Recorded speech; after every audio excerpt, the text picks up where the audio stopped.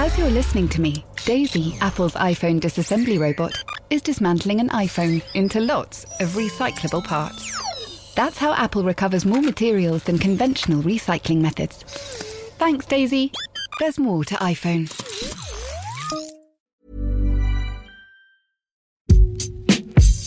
Hello, this is the Game Podcast from The Times, and I'm Natalie Sawyer. Joining Gregor Robertson and I today, it is Tom Roddy. And of course, both of you join us after a very hectic Sunday, the final Sunday of the 2019-2020 Premier League season. So, Tom, where were you? I was at Southampton, seeing Danny Ings come within one of the Golden Boot, and it took Shea Adams 30 games to score for Southampton, and now he can't stop. So, it was sort of a summary of their season in that they started really badly and ended strongly. Yeah, it was good fun. Just briefly, for Southampton fans that might be listening, how optimistic could they be and should they be for next season? I think big time. I've always admired Ralph Hasenhüttl. I think he's a brilliant coach. I think the concern is, like most Premier League clubs who are sort of outside the top six traditional top six will be this summer. It's what happens to your squad. One of the things I've noticed listening to Hasenhüttl quite a lot, especially since the restart, is he's asked about individual players and he doesn't particularly like talking about them. He's not as sort of effusive as you'd expect him to be, and I think he did admit part of the reason is that he doesn't want to draw too much attention. I mean, you've got a striker like Danny Ings playing for Southampton who's scored 23 goals this year. You've got Ryan Bertrand who's been brilliant at left back. I mean, could have been, if it wasn't for the sort of the amount of talent England have got at left back, he could be in that. He could be in contention for that as well. And of course, Højbjerg's already going, or looks like he's going. So I think they just don't want to see it stripped apart again. And Gregor, while Tom was on the South Coast, I know you were covering a game, but it wasn't in the Premier League. Where were you? What were you doing? What did you make of it? I was at Swansea Brentford. I was seeing all the results in the Premier League come through on my phone beforehand, and certainly looked like a thrilling one, particularly Villa West Ham, my God. But then, yes, I was at Swansea Brentford, the first leg of the Championship playoff semi-final, which was an eventful game too. There was a very contentious red card, and it was basically a crazy 2-minute spell in the midway through the second half when Swansea missed a penalty, and then almost immediately afterwards, Brentford's Rico Henry, the left back, was sent off for what looked like a perfectly good tackle, and Keith Stroud was in the crosshairs after that, and Thomas Frank had some interesting things to say as well. So, yeah, you know all this. I'm preaching to the converted. I'll tell you what, if people don't know Thomas Frank and his character, you only had to see him post-match. He was fiery, wasn't he? Oh my! Yeah, there were some lines that you couldn't insert in a respectable newspaper. Yeah, so interesting second leg ahead though, definitely. Yeah, 1 goal in it, Swansea lead as they take that to Griffin Park on Wednesday night. Now, we've got loads coming up as the curtain closes on the longest ever Premier League campaign, 352 days of it to be precise. We're going to break down the best of the final day action as Aston Villa avoided the drop, and we'll pick our moments of the season. First, though, we're talking about the top 4. The train is now approaching. Junction at platform. Passengers. Airport, please stay on board. Next stop, road station. iOS helps you control which apps you share your exact location with. There's more to iPhone. It's that time of the year. Your vacation is coming up. You can already hear the beach waves, feel the warm breeze, relax, and think about work. You really, really want it all to work out while you're away. Monday.com gives you and the team that peace of mind. When all work is on one platform and everyone's in sync, things just flow. Wherever you are, tap the banner to go to Monday.com. Hey, I'm Ryan Reynolds. Recently, I asked Mint Mobile's legal team if big wireless companies are allowed to raise prices due to inflation. They said yes. And then when I asked if raising prices technically violates those onerous 2-year contracts, they said, "What the f*** are you talking about, you insane Hollywood ass f- So to recap, we're cutting the price of Mint Unlimited from $30 a month to just $15 a month. Give it a try at mintmobile.com/switch. $45 up front for 3 months plus taxes and fees. Promo rate for new customers for limited time. Unlimited more than 40 gigabytes per month. Slows full terms at mintmobile.com. The champions Liverpool and Manchester City had already booked their places in next season's Champions League going into the final day of the Premier League season. So that left 2 places with 3 teams to battle it out: Manchester United, Chelsea and Leicester. United and Chelsea came out on top, finishing 3rd and 4th, and that meant Brendan Rodgers' Leicester side were the ones to miss out after spending 312 consecutive days in the top 4 this season. A 2-0 win against Wolves sealed a 4th place finish for Frank Lampard in his first season in charge, which is not bad for a rookie who had lost Eden Hazard before he'd picked a team. Manchester United, however, had been 14 points behind Leicester City in February, but Ole Gunnar Solskjaer never lost faith. Last week they jumped above Leicester before sealing the deal against the Foxes on the final day with another 2-0 win. So let's take a look back at Solskjaer's first full season and then, of course, Frank Lampard's first season at United and Chelsea, respectively. Tom, how would you assess both those managers' first season at the clubs where they became legends as players? First full season. The general feeling seems to be that Lampard has done a slightly better job than Solskjaer, and that's possibly down to the context that was always going to come at Chelsea, regardless of where they finished at the end of the season. It's whenever you hear anyone talk about Chelsea these days, there are 3 things come before it, which is talk of the kids coming through, the transfer ban, and of course the loss of Eden Hazard. And I think even if it had gone catastrophically, I think Lampard might have been given a bit of slack. But at the same time, that context goes towards elevating the achievement of getting 4th. I mean, I think he's spoken a lot before this last game of the season when 4th wasn't certain. He spoke about the fact we shouldn't, it feels a bit more like a trophy, but Chelsea can't be a club that views it as a trophy. So I think what he's done there means it's looked upon with a lot of respect. I think the thing with Solskjaer is he's done the same with the kids coming through. You know, Brandon Williams has done well. Of course, Mason Greenwood's been absolutely brilliant. It feels like there's a little bit more of an inconsistency. Every time United seem to be picking up a head of steam, they seem to suddenly hit a roadblock. And I think that's what they need to lose a little bit. But I still think he's done a good job. I think it's been a long time coming. It's been it was a messy job to take over in the first place, and it was always going to take quite a bit of building. What you can't forget is that Lampard did take over a team that won the Europa League last year as well. So he had a good squad. Chelsea have already dipped into the transfer market this summer for the new season, signing Hakim Ziyech and Timo Werner. There's also talk of Kai Havertz joining as well. Gregor, do they need Havertz as well? And if they don't, where else should they be strengthening? Do they need Havertz? I mean, probably when you look at their squad, that's where they're best stocked with these kind of players. They're who quite are really top heavy, aren't they? Yeah, talented players kind of that play between the lines or wingers. But I think the thing with Havertz is the feeling is he's a kind of a generational talent. If they can't get him, then I think they should. But that does not detract from the fact that they need to strengthen defensive, definitely. And obviously the goalkeeper situation, Kepa was left out at the weekend, and I think it looks like Lampard will do his best to try and move him on. I'm not sure that'll be easy because he's earning a lot of money, and I think he was the most expensive goalkeeper. And they also need definitely at least one centre half, and they need a left back. So I think all these things are known. I think what's been really interesting about Lampard's season is that there's been a group of people who've been really keen to put him on a pedestal and say what an outstanding job he's done. And there's been another group of people who've been kind of quite keen to say, well, hang on a minute, he's inherited a very good squad. It's a bit of an easy thing to hide behind that there was a transfer ban and he was bringing through some of the best kids in the country. And I think there is kind of a middle ground. I think he has done, there's no doubt he deserves great credit for getting the club into the Champions League and also in the FA Cup final. But at the same time, there are still some, as Tom alluded to, there are some kind of issues with them.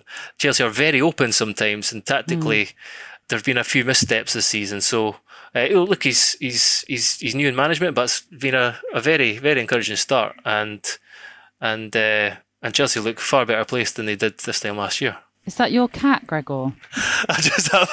She just wandered in. I just had to absolutely shoo her out there. Sorry. But what about Manchester United then, Tom? The return from lockdown has shown that Ole has formed a strong starting 11. Are they limited beyond that with their depth? Or is there some exciting young talent? Yeah, I mean, I think that's definitely fair to say that it's a strong 11 and they miss a bit of depth. I mean, you compare it to the other benches in the sort of traditional top six, and it's definitely weaker. Chelsea yesterday had Tammy Abraham, Ruben Loftus-Cheek, Pedro and Callum Hudson-Odoi on the bench. I think Tottenham, considering Jose Mourinho was speaking of before the lockdown about his lack of depth on the bench, he had Bergwijn on the bench and Dele Alli. So I think it's certainly weaker. So I think they do need to strengthen. Where I think would be probably one of the positions they've been most strongest this year. I think maybe or in the past years is the goalkeeper's a big issue there as well as at Chelsea. Obviously that can be resolved by Dean Henderson coming back. I also think Bruno Fernandes coming through has been a huge sort of solution to the problems that Ole's had. But I think they haven't really solved the defensive side of midfield. I mean, Matic has been good in fits and starts this season. He turns 32 on Saturday, and he's been a brilliant player in the Premier League. And Scott McTominay shows he could become that player, but they haven't got a player like a Wilfred Ndidi or a Kante who allows the other players to have more freedom. I think they're well stocked in those attacking positions, like Gregor was referring to with Kai Havertz. Like Chelsea, they've got a lot of players in attacking positions, but I think they lack a little bit of a kind of centre forward. I think it's just part of the building process, and I think this will be a big summer for them. And of course, to get the Champions League was huge. There was even talk today of immediately discussions between Dortmund and United happening over Sancho. I don't think that's quite correct yet, but it just goes to show, suddenly it shows how important getting the Champions League position was, because it makes them such a hugely more attractive. Obviously, Tom mentioned David De Gea there as an issue perhaps for Manchester United. Gregor, you've mentioned Kepa as well at Chelsea. When both of these players, Gregor, or should I call you Blofeld with your cat? No. When both of these keepers command such huge salaries, how difficult would it be to move them on when you consider the financial climate that football may well find itself for the next year or so? Well, this is the context for all of these discussions. We don't really know actually how the transfer market is going to kind of react this summer. It's quite condensed, and second of all, obviously there are huge pressures, financial pressures on clubs, even the biggest clubs. So part of that is going to be whether clubs are willing to spend the money, but whether clubs are willing to accept bids for them that are likely to be a lot lower than their outlay. So yeah, I mean, it's going to be very hard, and also it's going to be hard for these top Premier League clubs because they pay better money than the majority of clubs in Europe. So it could be difficult for them, yeah. But I think really that was a bit of a statement from Frank Lampard yesterday. He's been left out before, but he was left out in a game that was deciding their fate for the next season, whether they got in the Champions League or not. It wasn't like a cup game or a game in the middle of the season. This was a crucial fixture for them, and they left out a goalkeeper who cost north of £50 million. And Tom, you were mentioning there about the position of Manchester United and whether they need to strengthen. There have been earlier this season question marks over Ole Gunnar Solskjaer as manager. It seems to be vindicated now when you consider where they've ended up. Do you think therefore he has well, it's being justified now that he will be able to spend money, that he will be given the resources because of the work that he's been able to do with Manchester United and turn them around since the turn of the year. Yeah, I mean, he definitely sort of deserves to. I mean, there's been question marks ever since he sort of came in, hasn't there?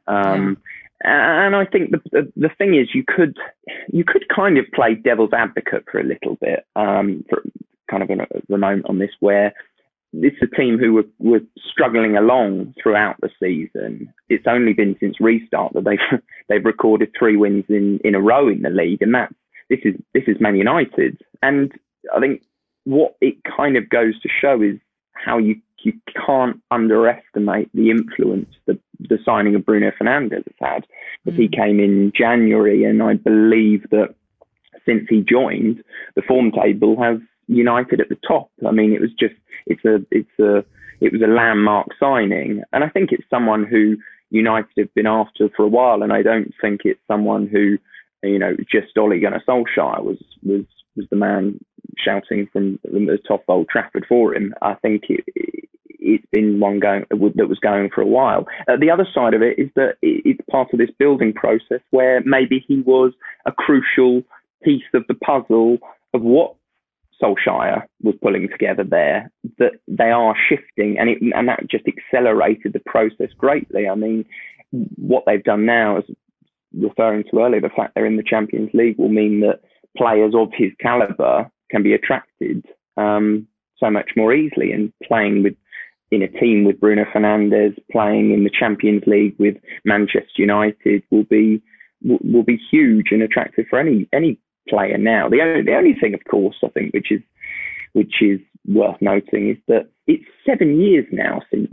United won the Premier League, and when you think of someone like, say, a Jadon Sancho and the connection there is there, he would have been 13, I think, at the time, the last time Man United won the league. So there's almost this kind of movement in generations. How we've been around a little bit, so we still look at Man United as this huge club, and they are. But the players coming through and the prospects like Erling Haaland, who of course they're in for, it's how they view the club.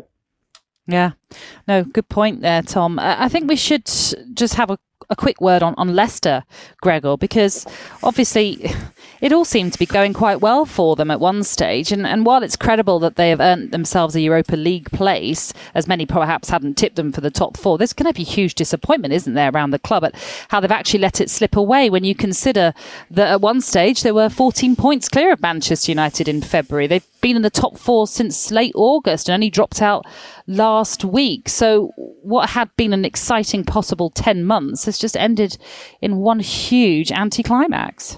Brendan Rodgers obviously tried to put a different spin on things afterwards. He was saying it was the club's second best Premier League finish, I think, and after obviously their title winning season. But it's hard to put a positive spin on a kind of a fall that, 2 halves of the season almost, that kind of contrasting. That was the fascinating thing actually about the whole kind of weekend. It was, this was a season where it was kind of, we began the season thinking, Chelsea have got a rookie manager and a transfer ban. Manchester United have got Ole Gunnar Solskjaer as manager. Liverpool and City will run away with it. But this is a year of kind of the insurgent, a Wolves, a Sheffield United, a Leicester can gate-crash the party here. And then 352 days later and 38 games later, it was close, but no, I'm afraid not. But it was as you were. The 4 richest clubs in the country are the top 4 again. So there is that. You have to say Leicester are still Leicester City, and they don't have anything like the resources of those other clubs. But there's no doubt that after the start, we were talking about them as title contenders briefly. After the first half of the season they had, it's going to be a huge disappointment for them. Yeah, well, at one stage, as you rightly say, they were pushing Liverpool, weren't they? But it seemed to all fall away. Now, like the battle for the remaining top 4 places, 3 teams began the day fighting for one remaining Premier League place. Just 3 points separated Aston Villa, Watford and Bournemouth heading into the final day.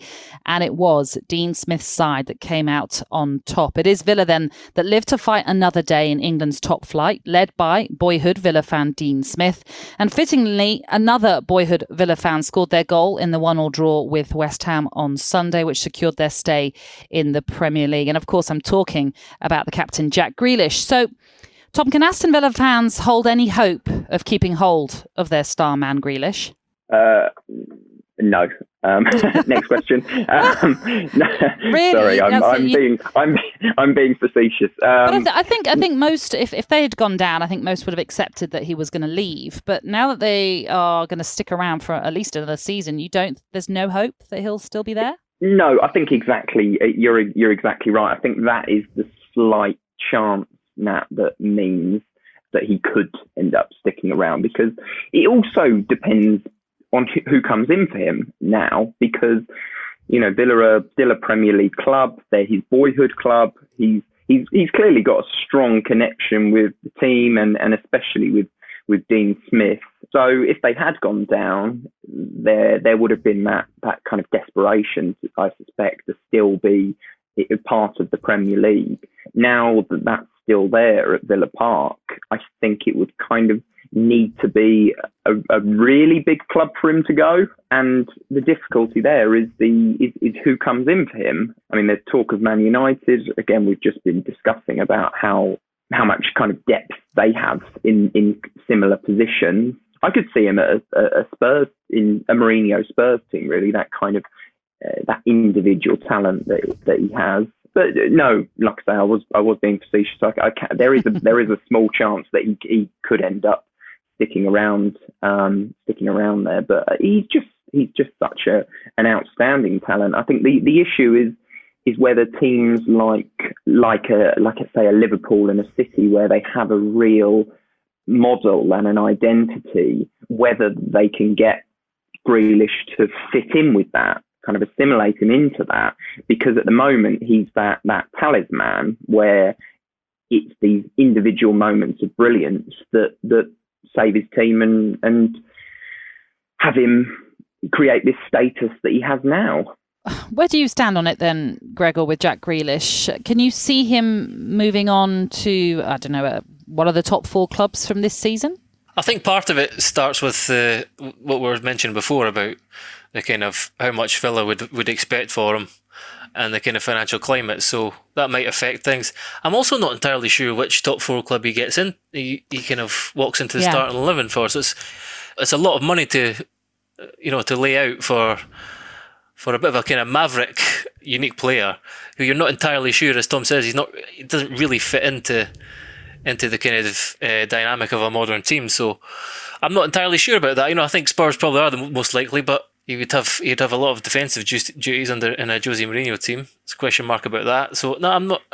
Certainly not Chelsea, not with the money they're throwing around at the moment and the talent they have available to them. So I think it'd be difficult. So in that sense, then I think there's a chance he will stay at Villa. Yeah. Well, this is. I mean, especially when you talk about the top 4. I mean, you can't think of him fitting into Liverpool. You can't think of him at Manchester City. Chelsea, as you say, they're recruiting already, and it doesn't seem that they need someone like Grealish. And it seems as though Manchester United would be the only club that he may go to. But again, it's a question of does he fit into life at Old Trafford? So if we're talking about Aston Villa and Grealish, Tom, is it imperative they keep hold of him to ensure that they have a better next season? Oh yeah, definitely. Yeah, I mean, we've seen the impact he's had. I mean, Villa don't stay up without him. There's no chance that they did. As in this season just gone, they would not have stayed up without him. So for them, it is. I think that it does feel like there's possibly a bit of an exception that he might go there, or he would go if the right offer came in. I mean, you only need to listen to Dean Smith talking this morning about the celebrations last night and joking about writing his new contract in tequila, wasn't it? Or vodka shots. Zambucas. I think it was Zambuca shots. Yes. he is crucial to them. I think at the same time, I do think Dean Smith was kind of right what he said yesterday, in that this Villa team was sort of not muddled together, but pulled together very quickly last year for a lot of money in a short amount of space of time. Then they had to kind of mould and gel throughout a season where they were suffering injuries, and they were also one of the weaker teams in the division. And then morale goes. So you're kind of trying to build a unity within all of that. So, and I think that is slightly coming together now. They looked a hell of a lot better after the restart. And a lot of that was because of Grealish, but it was elsewhere as well. So I think they just would need to reinvest the money well. And what about the job that Dean Smith has done in his first season managing in the Premier League, Gregor? When you also consider the amount of money that Villa spent, has he done a good job? It's a strange one to gauge, actually, because they did spend a lot of money, and I don't think it was spent all that well on the whole. I'm not sure you can just lay that at the feet of Dean Smith. No. And they were on an awful run. I think they lost some like 8 of the 10 games before these last 4, and they won 2 of the last 4 to stay in the league. And the big part of that was, as Tom said, after the restart, they looked much more solid defensively. They conceded a couple of goals in the last 4 games, which was after the shipping 4 against Leicester and even more against Man City a couple of times, was a big turnaround. So I think that Grealish is the talisman, and he's the man who got the vital goals when they did win points. But it was also work on the training ground, it seems like, that has really kind of shored things up at the back and given them a chance to survive, which is what they've done. But Dean Smith, I think he now has a chance to make more additions, to try and mould his squad a little better, and as you say, there was a lot of there's a lot of kind of turnaround in numbers last summer, so he's got a little bit of time to try and work on a plan for keeping them in the league next season now. Well, with Villa surviving, it sealed the fate of Bournemouth and Watford, who'll be joining Norwich in the Championship next season. After 5 years in the Premier League, the Cherries will be playing in the second tier of English football. After the game, Eddie Howe looked emotional. So, could we have seen Eddie Howe in the dugout for Bournemouth for the last time, Tom? Quite possibly, yeah, I think quite possibly. I mean, he's always been a very measured manager, and as you say, he was very emotional yesterday. But even in that, he was pretty measured in saying that his future is something for later in the summer. I guess he wasn't going to make any knee-jerk decisions after seeing Bournemouth go down, because this isn't similar to the other clubs. This isn't Daniel Farke's Norwich going down, or even Hayden Mullins as an interim manager, or any of the managers who've been there before him, because Howe had taken them. Everyone knows the story. It's the famous fairy tale story now, coming up through the divisions, and of course it's the long affiliation that he's had with the club. I think this summer it will be a case of personal ambition up against his kind of heart, in a way, because of that connection. I don't think he'd want to leave Bournemouth at all. We've seen that before. He had opportunities in the past to leave, and I don't think there's any manager in the Premier League now who has a connection to his club more than Howe does with Bournemouth. But I worry for Bournemouth if he did go, because he's probably also one of the only managers in the Premier League who still has that kind of traditional position of a manager where he has his fingers in absolutely everything going on at that club. So where, Gregor, would you say Eddie Howe's stock is right now? As Tom just alluded to, he was a name that not so long ago was linked with some high-profile jobs, Arsenal, Everton, England. But where is he at right now? Well, he's not there. I think. One thing I don't think, as Tom said, I don't think personal ambition will come into his decision. Actually, I think it'll be about whether he feels Bournemouth, he's going to be in a position to help Bournemouth return to the Premier League. And that's going to be dependent on what players they can keep a hold of, whether they have investment. Money is tight there. I think Bournemouth have spent a lot of money to stay in the Premier League, and when they drop out and the TV money dries up, then they're back to having between 10 and 15,000 fans through the gate every week, and it's a small club.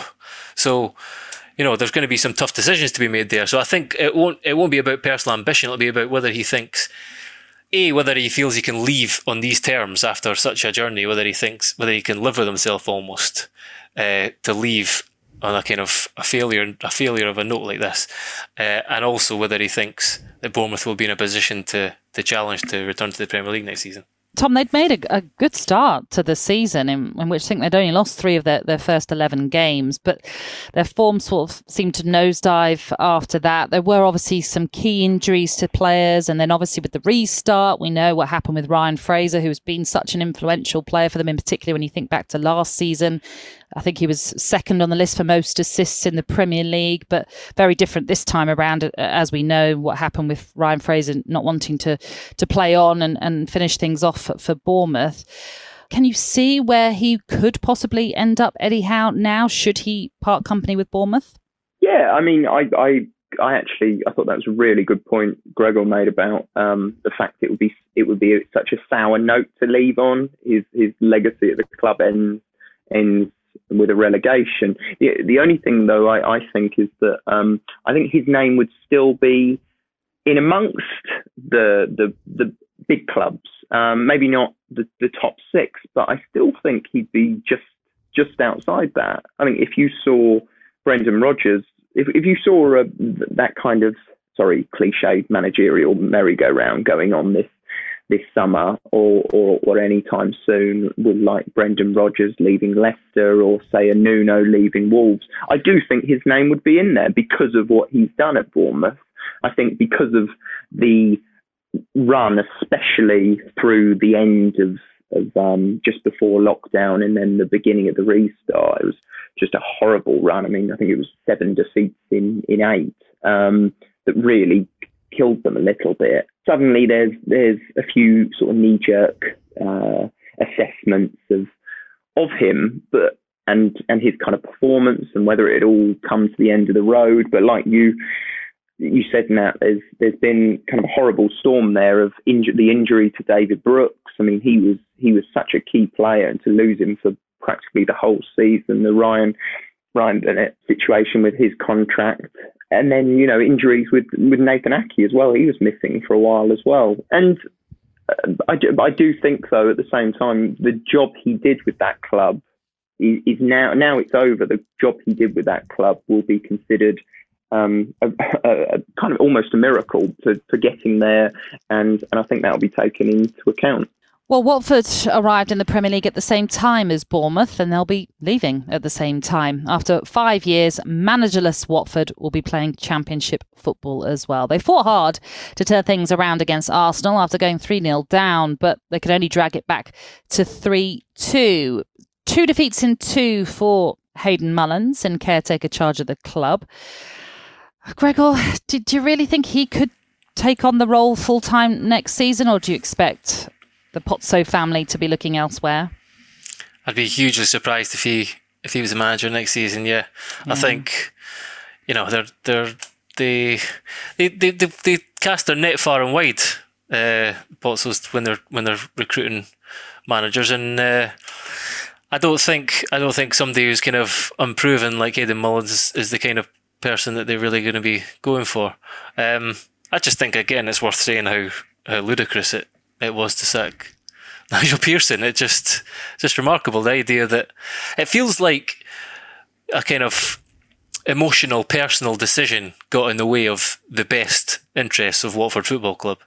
It sounds like they had a disagreement, and we said last week that Nigel Pearson's not a shrinking violet. He probably said his piece, and but this is it's an emotional industry, and to sack him with 2 games to go, and the idea that Hayden Mullins would have a better would get more from the players, or there'd be a better opportunity of Watford surviving with Hayden Mullins in the dugout than Nigel Pearson, was frankly ludicrous. So I think Watford actually are getting what they deserve here. When a club is continuously changing managers, as Watford seem to do, Tom, is that an excuse for this relegation, or actually do the players need to put their hands up and say they're at fault for some of this as well? I think it's a bit of both in a way. Gregor very nicely summed up the situation at Watford. I mean, they've been there, the Pozzos have been there since 2012. And again, it was their approach is brutal. The amount of managers, I think they went through 10 in the first 6 years. The approach is absolutely brutal. And it's an unforgiving environment to work in. And I think this season that approach ran out a little bit. I mean, you had Javi Gracia last summer. He'd taken them to an FA Cup final. He was the first Watford manager, first of all, to survive a summer, and second of all, to get a contract extension. And then 5 games into the season, he's gone. And I think the Pozzos' next move, more than sacking Pearson, the Pozzos' next move was the big mistake, and that was going back to Quique Sanchez-Flores. Not because he's incapable or a bad manager. I think the opposite of both things. I think he's a very good manager, and he showed that in 2015 when he was at Vicarage Road for the first time. I think the problem was what that represented, and that was a backward step, and it was shown in the fact that they missed the bounce that they obviously hoped for. And by the time Pearson did come in, it wasn't necessarily too late, but where the amount of points that he collected on average for over a whole season would leave a club mid-table, and they're not. So I think if they brought him in earlier, with hindsight, obviously wonderful thing, but with hindsight, if they brought in Pearson earlier and not gone backwards, I think they would still be a Premier League club. The managerial situation has been a revolving door at Watford for a very long time, as you've just pointed out, Tom, when the Pozzo family took over. Gregor, what is it like to be at a club when you're changing managers?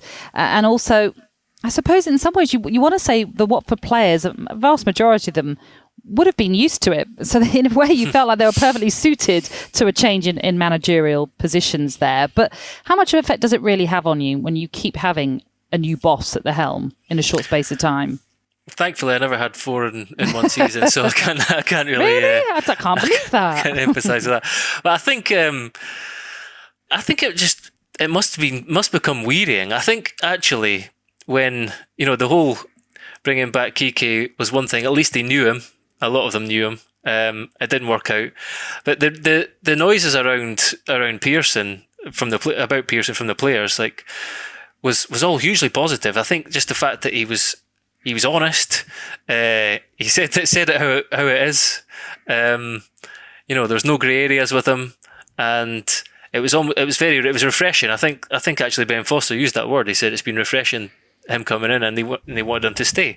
So I think that was a good move, and it was one that a lot of people questioned. A lot of people looked at that and thought, Nigel Pearson, really? That was a surprise, but it was a good move, and the way that they kind of shot themselves in the foot after that was just remarkable. So I think for the players, look, you asked as well. The players do take a good portion of the blame here, because 4 managers have never been able to rouse a consistent level of performance from them in the same way that they have in previous seasons, and that is down to the players who go onto the pitch. But it's hugely disruptive when you've when every few months a new manager's in the door with different ideas and a different approach.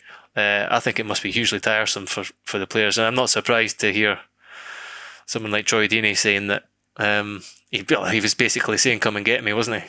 Yeah, he certainly was doing that. We'll talk about Troy Deeney in just a moment, but just lastly on the managerial situation, Tom, we've had Gracia, we've had Flores, we've had Pearson, and then we've had Mullins for the last 2 games. If there's a manager looking on at the situation at Watford, why would they want to take this when they know that their job isn't necessarily secure?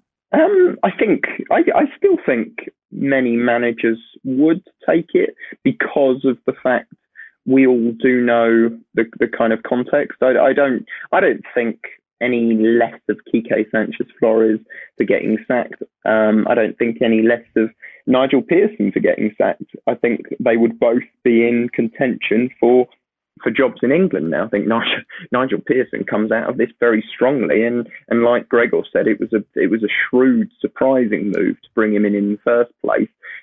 I remember going to Pearson's opening press conference, and he admitted the kind of surprise of getting the job and being back in the Premier League because of his controversial history within it.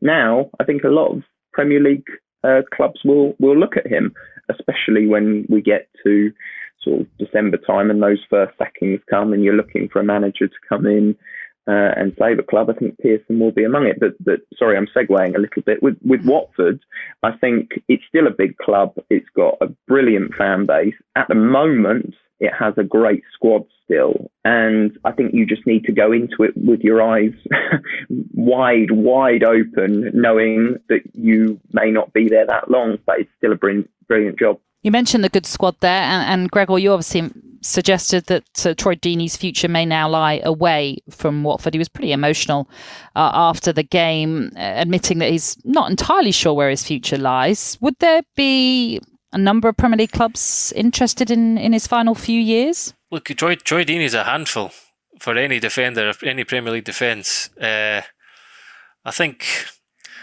I'd be surprised if he's not still playing in the Premier League next season. You know, he's a big character too. It would take the right manager to want to take him on board. But you know, someone like Crystal Palace, Newcastle, even Burnley. He'd fit in very well at Burnley. You know, I think he's definitely still cut out for the Premier League, even though he's 32, and I think he let an interviewer know that after the game as well. Yeah, very politely. Yeah, not very politely. I mean, again, it's just about. I think the one thing to say is if he wants out, he'll probably get his way. So I think the likelihood is we'll probably still see Troy Deeney in the Premier League next season. So it is Norwich, Bournemouth and Watford who will all be playing in the Championship next season. Who's the best equipped, do you think, Tom, to bounce straight back? It's a hard one to answer in terms of you just don't know what's going to happen this summer. But right this second, the way the teams all went down, I'd say Bournemouth, for the reason that I think they still have a very good squad and I think they still have a very good manager. I'm not sure he'll be there next year, like we've just said. I'm a little bit concerned about how that club could sort of be stripped apart with their best players. And it's the same thing with Watford. I think you'll get Premier League clubs dipping into their kind of best players. So maybe the answer might end up being Norwich, because they came up with a similar squad to the one they had.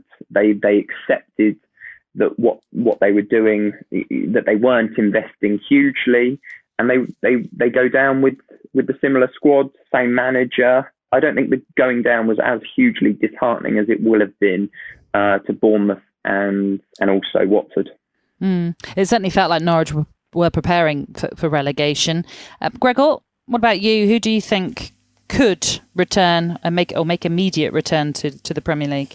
I think it's almost ironic, but it probably is Norwich, because they've probably got the best chance of keeping their squad together. There's a few players, Max Aarons, possibly Cantwell, who I'm sure will have some interest. And then there's also the fact that they lost 10 games in a row just before to go down. So, you know, they'll have a task on their hands, sort of transforming the atmosphere in the place there. But they're a well-run football club, and I think, you know, this was their whole idea. They want to be in the top 26 teams in the country, not just kind of push the boat out or you know, overspend to maintain their status in the Premier League every year. If they go down, they want to be someone who's challenging to come back straight away. Bournemouth, I think, will be picked apart like a carcass. I think Nathan Ake will go, David Brooks will go, Callum Wilson will go, Josh King will possibly go. So I think Bournemouth could be in serious trouble with or without Eddie Howe, really. And Watford, you know, for all the chopping and changing they've done, they have a lot of experience. The Apostles have owned football clubs for, I think, at least 2 decades in as many as 3 countries. So I think Watford probably will be up there next season. Are you just mentioning Norwich, Gregor, because you so badly predicted they'd stay up, so you're hoping that they'll come good? Well, if we went all the way back to a year ago to my predictions, I think maybe Norwich were going down, but yeah, no, I've been pretty bad on them recently, haven't I? Not the best, but anyhow, it's been a strange season. Shall we just say that? It's been a strange season, and the longest, of course, a Premier League campaign has ever lasted due to a global pandemic.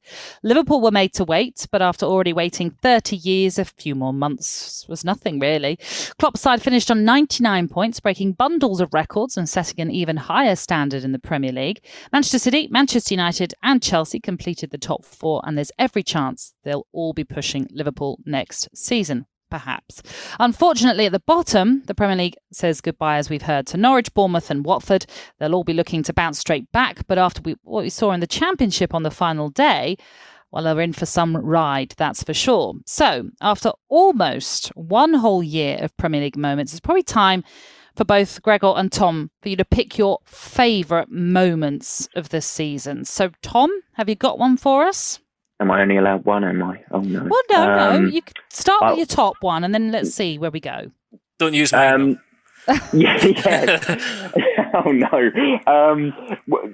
I'll just go for two. So the goal line technology problem at Villa Park for the opening game of the restart just stood out to me as, you've had 3 months out. You've had all this kind of desperation, everyone talking about coming back and actually having a debate about VAR again. And then suddenly this happens in the first game back. It just seemed too ludicrous to be true. But my top moment of the season has to be the Pochettino sacking at Spurs. And oh no, I'm sorry. I'm sorry. Go on. The reason for that, is not necessarily actually kind of the Pochettino being sacked, because I think we felt it coming for quite a while, and I think there was this. I don't think Pochettino wanted to be there anymore. But it was the decision that came after that. This marriage of Daniel Levy and Jose Mourinho, and this overnight shift at Tottenham Hotspur between a club that was playing beautiful football under Pochettino and elevating young players and making them better, to Mourinho, who was pretty much the antithesis of that. And it was just a huge shift in focus of a football club that I don't think we've seen in a long time, and I don't think we'll see for a while. I mean, by the way you spoke, Gregor, I'm assuming that maybe the Pochettino sacking is one of your moments, but are you still surprised, actually, both of you, that Mauricio Pochettino is still not in a job?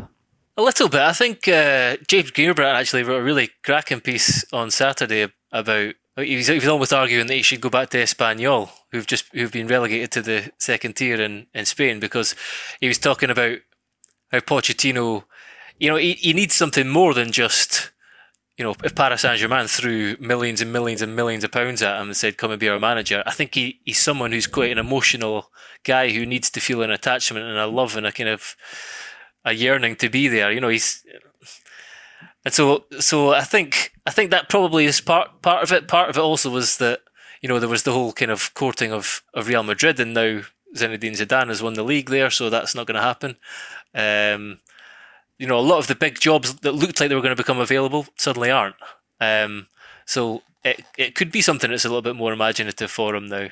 Obviously, Juventus have been linked as well, but they've just won the league under Sarri. So, yeah, I mean, I am surprised, but at the same time, I think, as James argued, if anyone's not read that, I would urge them to, he's someone who's an emotional guy and he's a disciple of Bielsa, and he's kind of, he needs to feel that the job is something that he could throw his heart and soul into. So that's possibly why he's waiting. But that was one moment for me that leapt out. It was just the sheer shock. I just remember sitting at home and seeing on Sky Sports News, like within the space of about 45 minutes, there was like Sky sources say that Mourinho is being linked, and then like half an hour later, Mourinho is in talks, and then it was like 20 minutes later, Mourinho to be announced in the morning. It was like, what?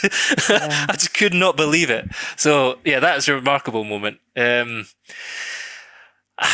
On the pitch, I think Liverpool, Man City the 3-1 game back in November, when I think Liverpool were 6 points clear at the time. That had everything. That was probably the game of the season for me, and also memorable for Pep Guardiola's absolute kind of mind loss on the touchline when he was throwing 2 fingers up, going twice to the fourth official. When I think was it 2 handballs in the build up to the goal, something like that. So that was probably on the pitch. Although I have to say Xhaka as well. Xhaka's kind of meltdown and fallout with the Arsenal fans. That really represented how much turmoil and how toxic the Emirates was at that time. And I don't say that because I'm a kind of sadist and I enjoyed watching him being abused. It was really horrible to watch, but it's actually remarkable to see the kind of turnaround he's enacted there. Since Arteta's come, he's become quite an important player for them. So you'd have thought there was no chance he was ever going to play for Arsenal again, and suddenly he's performing well for them. So those 2 things. And I don't know how we can't mention as well the weekend that it all stopped. When we found out that if Mikel Arteta hadn't tested positive for COVID, then there would have been another round of fixtures. And just thinking back to that weekend and how kind of frightful it was, and how the world came kind of to a standstill. The football world came, there was bigger things at play, but that was a kind of a moment that you'll always remember in a season that has been unique. Certainly has been that, and I think we all can agree that we don't want to obviously experience another season like this as well. That is it for now.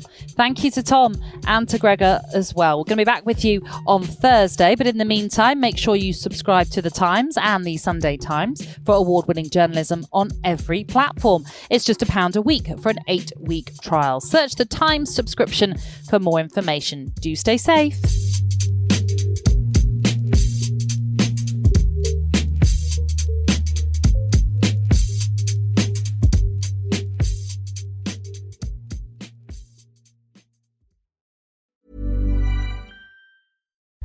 As you're listening to me, Daisy, Apple's iPhone disassembly robot, is dismantling an iPhone into lots of recyclable parts. That's how Apple recovers more materials than conventional recycling methods. Thanks, Daisy. There's more to iPhone.